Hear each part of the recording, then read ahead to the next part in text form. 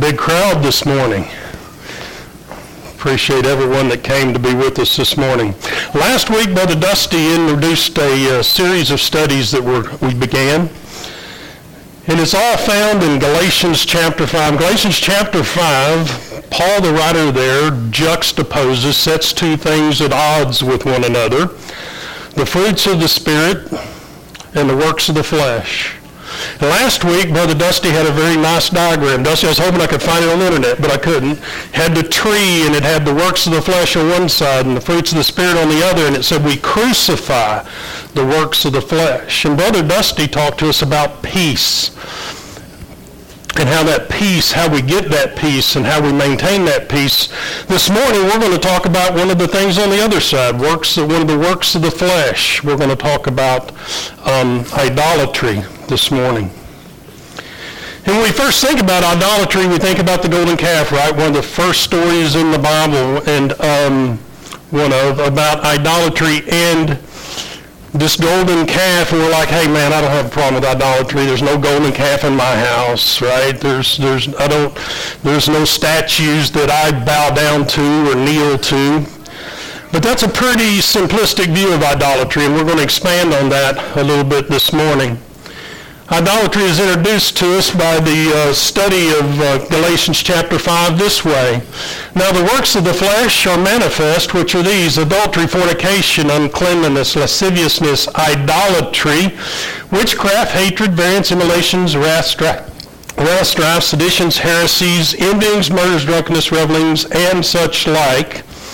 Of the which I tell you before, as I have told you in time past, that they which do these things shall not inherit the kingdom of heaven. So from this verse, I want us to recognize, number one, that idolatry is in the list, and we're going to talk about that. And number two, the very end of the list says, if we're involved in that, we're in trouble at the end time. That we won't be one of those that inherits the kingdom of God. So when you think about idolatry, the definition that you would get if you went to Strong's would be, worshiping of other gods. But there's also this concept of covetousness, and that's actually found in Colossians chapter 3 and verse number 5, where it says, mortify therefore your members which are upon the earth, fornication, uncleanness, and inordinate affections, evil concupiscence, and covetousness, which is idolatry. And so when we think about idolatry, it's any time we want something or think about something or desire something more than God. And we'll develop that definition a little bit more as we go. So this was a problem, or this was defined for us very early on. In the passage of the Bible we commonly call the Ten Commandments. Two of the commandments there, the first two says, you shall have no other gods before me. You shall not make for yourself a carved image or any likeness of anything that is in heaven above, or that is in the earth beneath, or that is in the water under the earth. You shall not bow down to them or serve them, for I, the Lord your God, am a jealous God. And I underline jealous there because when I read that, it kind of popped off the page. Because I think about jealousy as something that's probably not something you want to have, right? You don't want to be jealous of somebody or jealous of something. But it says our God is a jealous God. So I want to think about that for a couple of minutes and talk about jealousy. Number one, jealousy can be good. And it is in this case. Our God is a jealous God, but his jealousy is both righteous and loving. So what does that mean, righteous? Well, it means God has the right to be jealous if we put something else ahead of him. He made us. He built us. He designed us. He gives us everything we have. And if we put those things above him, he has a right. It's righteous for him to be jealous. He deserves our richest and deepest admiration. So we know that intellectually. And let me give you an example. So many of you know I run a construction company, and one of the groups that reports to me is safety. And I see a lot of similarities in safety and the Christian walk, and here's one of them. A year or so ago, we had a guy fall off a ladder, break his leg. And safety department rushes in and says, man, we need more training. We got to have a stand down. We got to get everybody together, and we need to train them. I said, when's the last time we trained on ladders? 8 o'clock that morning. So is this really a training issue? Right? We know it intellectually. My guess is that guy knows to look at that ladder. He knows to check the labels. He knows to make sure none of the rungs are bent. He knows to make sure they're all clean of debris and clear. He knows to make sure the spreaders are open. He knows to maintain 3 points of contact on the ladder, 2 feet in a hand or 2 hands in a foot. He knows all of that. But he fell off the ladder. You see, we know that God deserves our deepest and our richest admiration, but there's a disconnect between knowing it and loving it and believing it and doing it. And that's what you got to get. That's what we're trying to do on safety at work. Is, man, I got to get to their heart. I got to get them thinking about safety as they go up and down the ladder. We've got to get to thinking about God as we go through our lives every day, all the time. That's what he wants, and that's what he deserves. Where'd I put that thing? Number 2, it's loving. He loves us. Our greatest joy is when we've got a relationship with God. Think about Dusty's sermon last Sunday, right?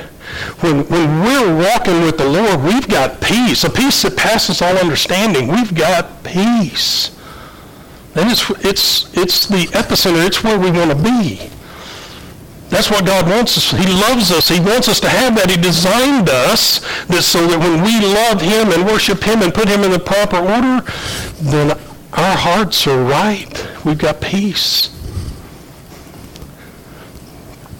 So God is jealous if he is not honored and treasured, and he's jealous if we're not satisfied with treasuring him. Both the how and the what. He wants us to honor him, and he wants that to be enough for us.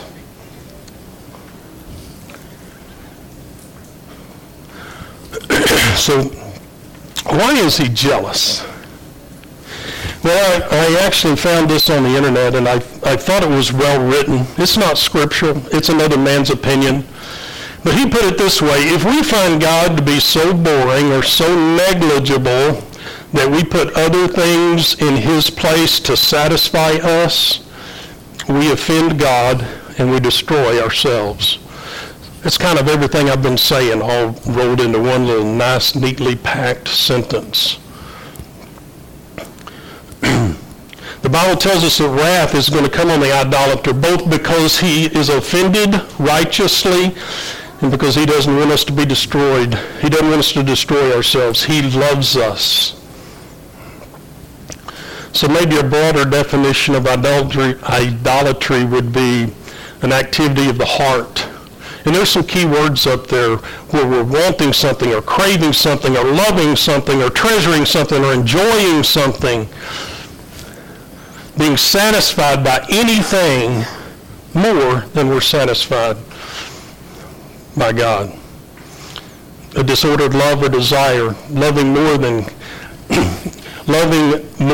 God what ought to be loved less than God. It's against a priority thing. Found another little thing on the internet. You know, they take that calf and they actually put some words on there that we might have a problem with. We're not going to worship a golden calf, but we might worship our career or our family or money or pleasure or success or comfort, any of those other things. Another list that I put together was, hey, we may love our spouse or our boyfriend or our girlfriend or our children, or we may be so focused on good grades, approval of other people, success in business, sexual stimulation, hobbies, musical groups. I know a fellow that follows a musical group all across the country and even internationally. Man, he's focused on that group. He loves that group. Sports. We're right in the middle of the Olympics. I'm not judging any of those athletes, but I think I know what it takes to get there, and it probably somewhere along the line takes more focus on that than it does on God. Right? It's their dream. They live it, breathe it, eat it. Everything is about getting to the Olympics and winning the gold.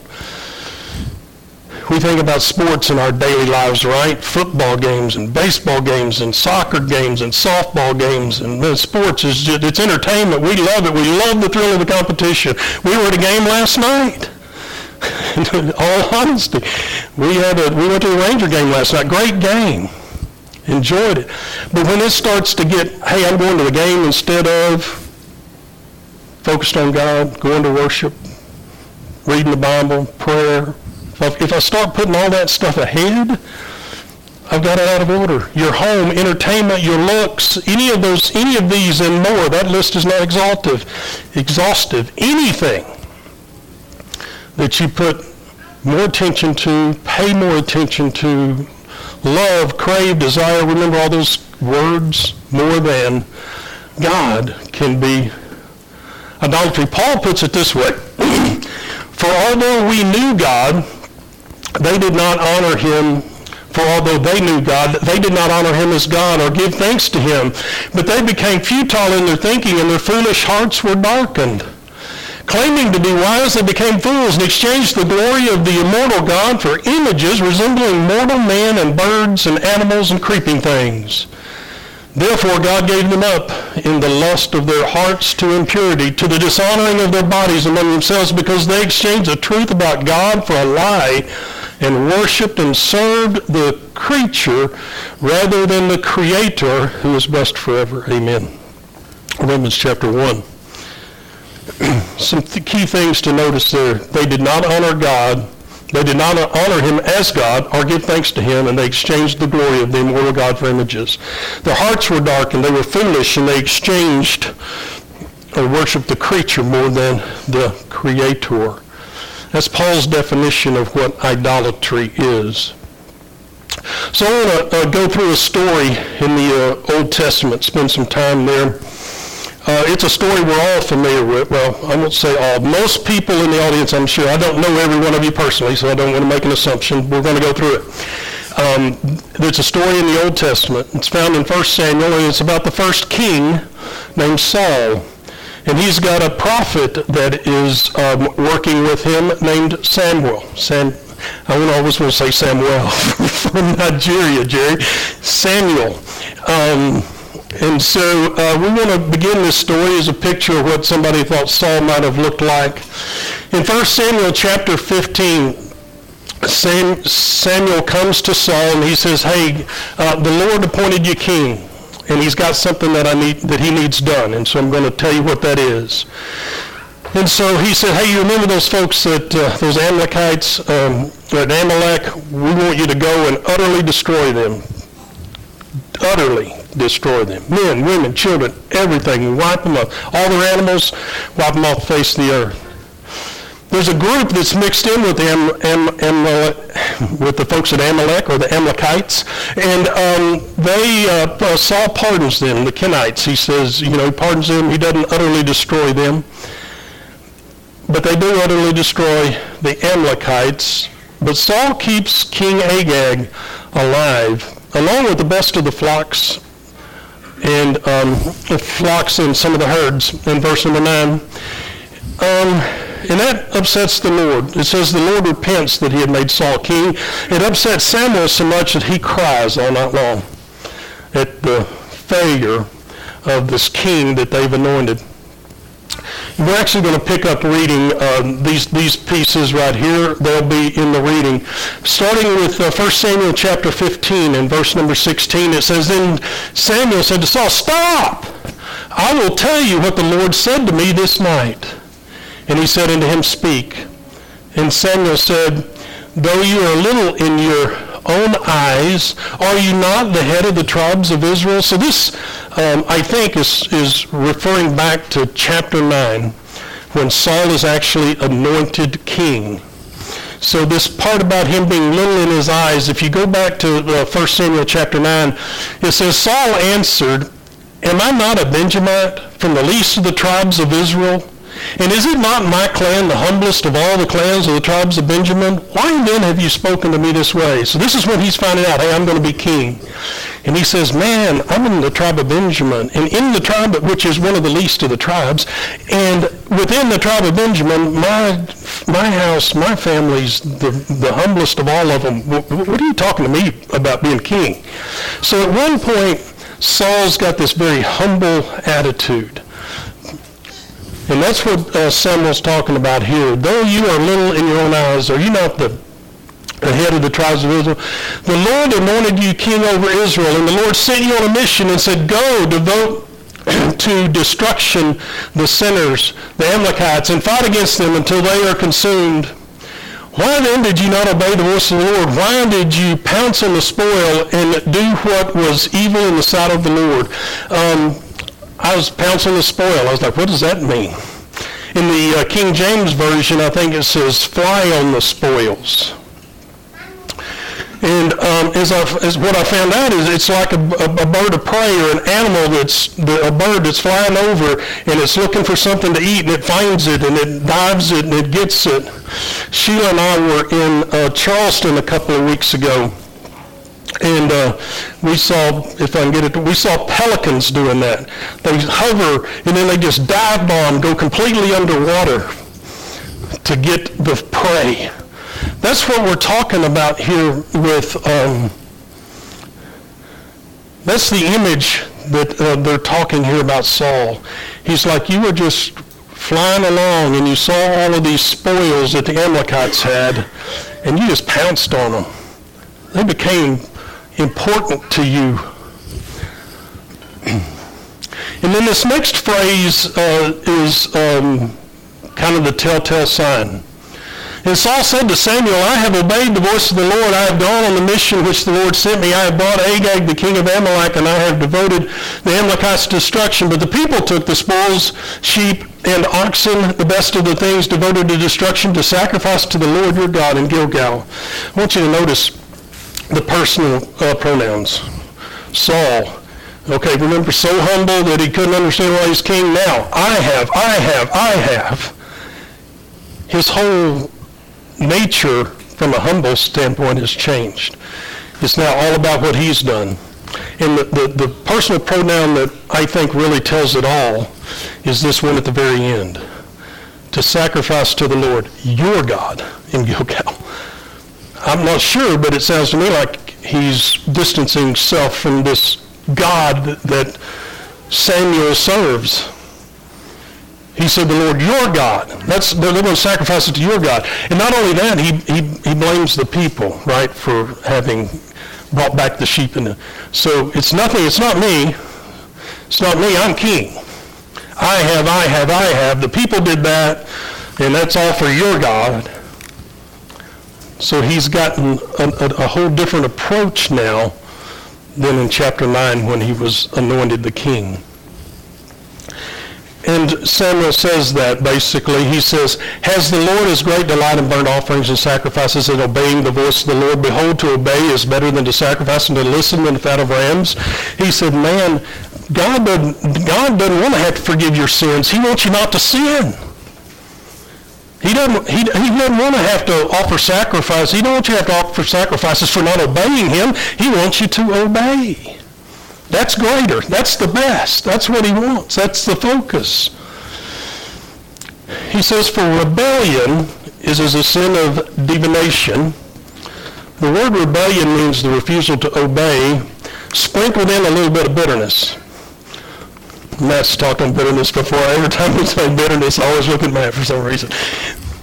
So what that means is I can tell my kids, well, they're adults now, so I can't tell them anything, but used to when they were my kids and they were little, I could say, hey, go clean your room. Now let's say the room doesn't get cleaned. There can be a lot of different reasons for that. They could have went up there and fell asleep. They could have went up there and got busy doing something else and forgot. Or they could have went up there and said, I ain't cleaning my room. I don't care what Daddy said. Rebellion with a little bit of bitterness. Right? They're purposefully not doing what I've asked them to do. And that's what Samuel's saying here. Purposefully not doing what has been asked. Divination That's where you turn to something else for your source, for your information. Brother Jerry talked about that in his prayer this morning. He said, let's not do that. Let's trust you, God, as the one true God. Let's trust you.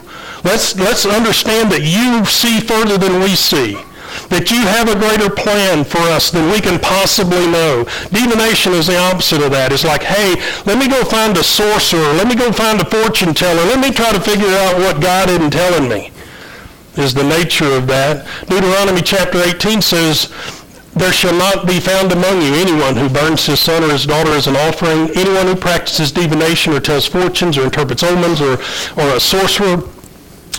Bundles all that up to say somebody that's trying to find a different way than listening to the Lord their God.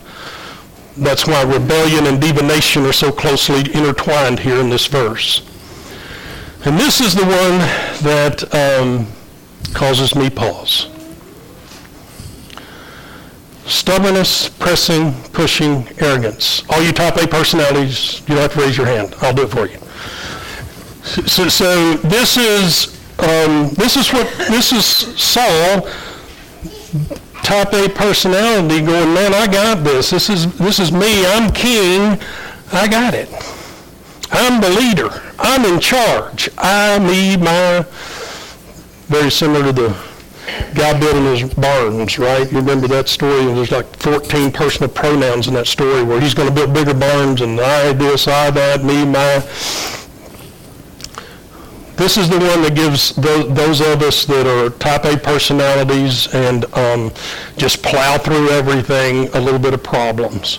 We get presumptuous that we're smarter than the guy. We're the smartest guy in the room or the smartest girl in the room. There's some type A girls in the room today. And we start pressing and pushing our opinions and thinking that we know better than everybody else. And even to the point here that Saul's saying, I know better than the God that sent me to do this task. I'm going to bring back some stuff. I know he said utterly destroy him, but I got a better idea. We'll do some sacrificing. I've got a better idea. My type A personality. I'm smart enough to do that. And it says that presumption is as iniquity and idolatry. And we've already talked about what idolatry gets us, right? What did it get Saul? Because you have rejected the word of the Lord, he has also rejected you from being king. God took his kingdom away. What did it say in the verses we read earlier? If you do idolatry, you shall not inherit the kingdom of God. He will take our kingdom away for idolatry just like he did Saul's.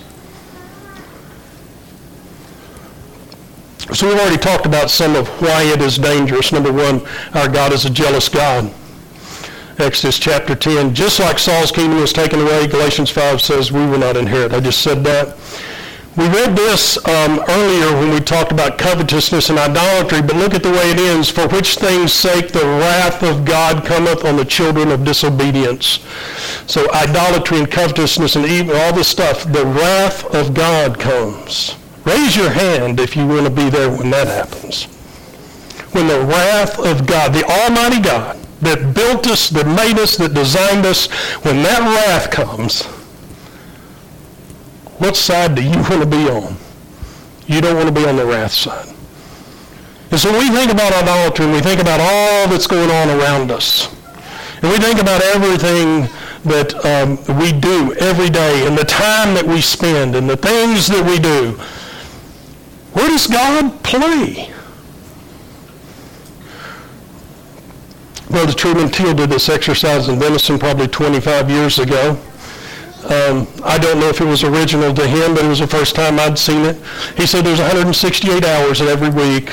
I'll give you 50 hours to work, 60 hours to sleep, and oh, by the way, sleep. Everybody says 7 to 8 hours is enough. So if you're saying 10, maybe it's an idol. I don't know. Maybe sleep's more important than some of the other stuff you should be doing.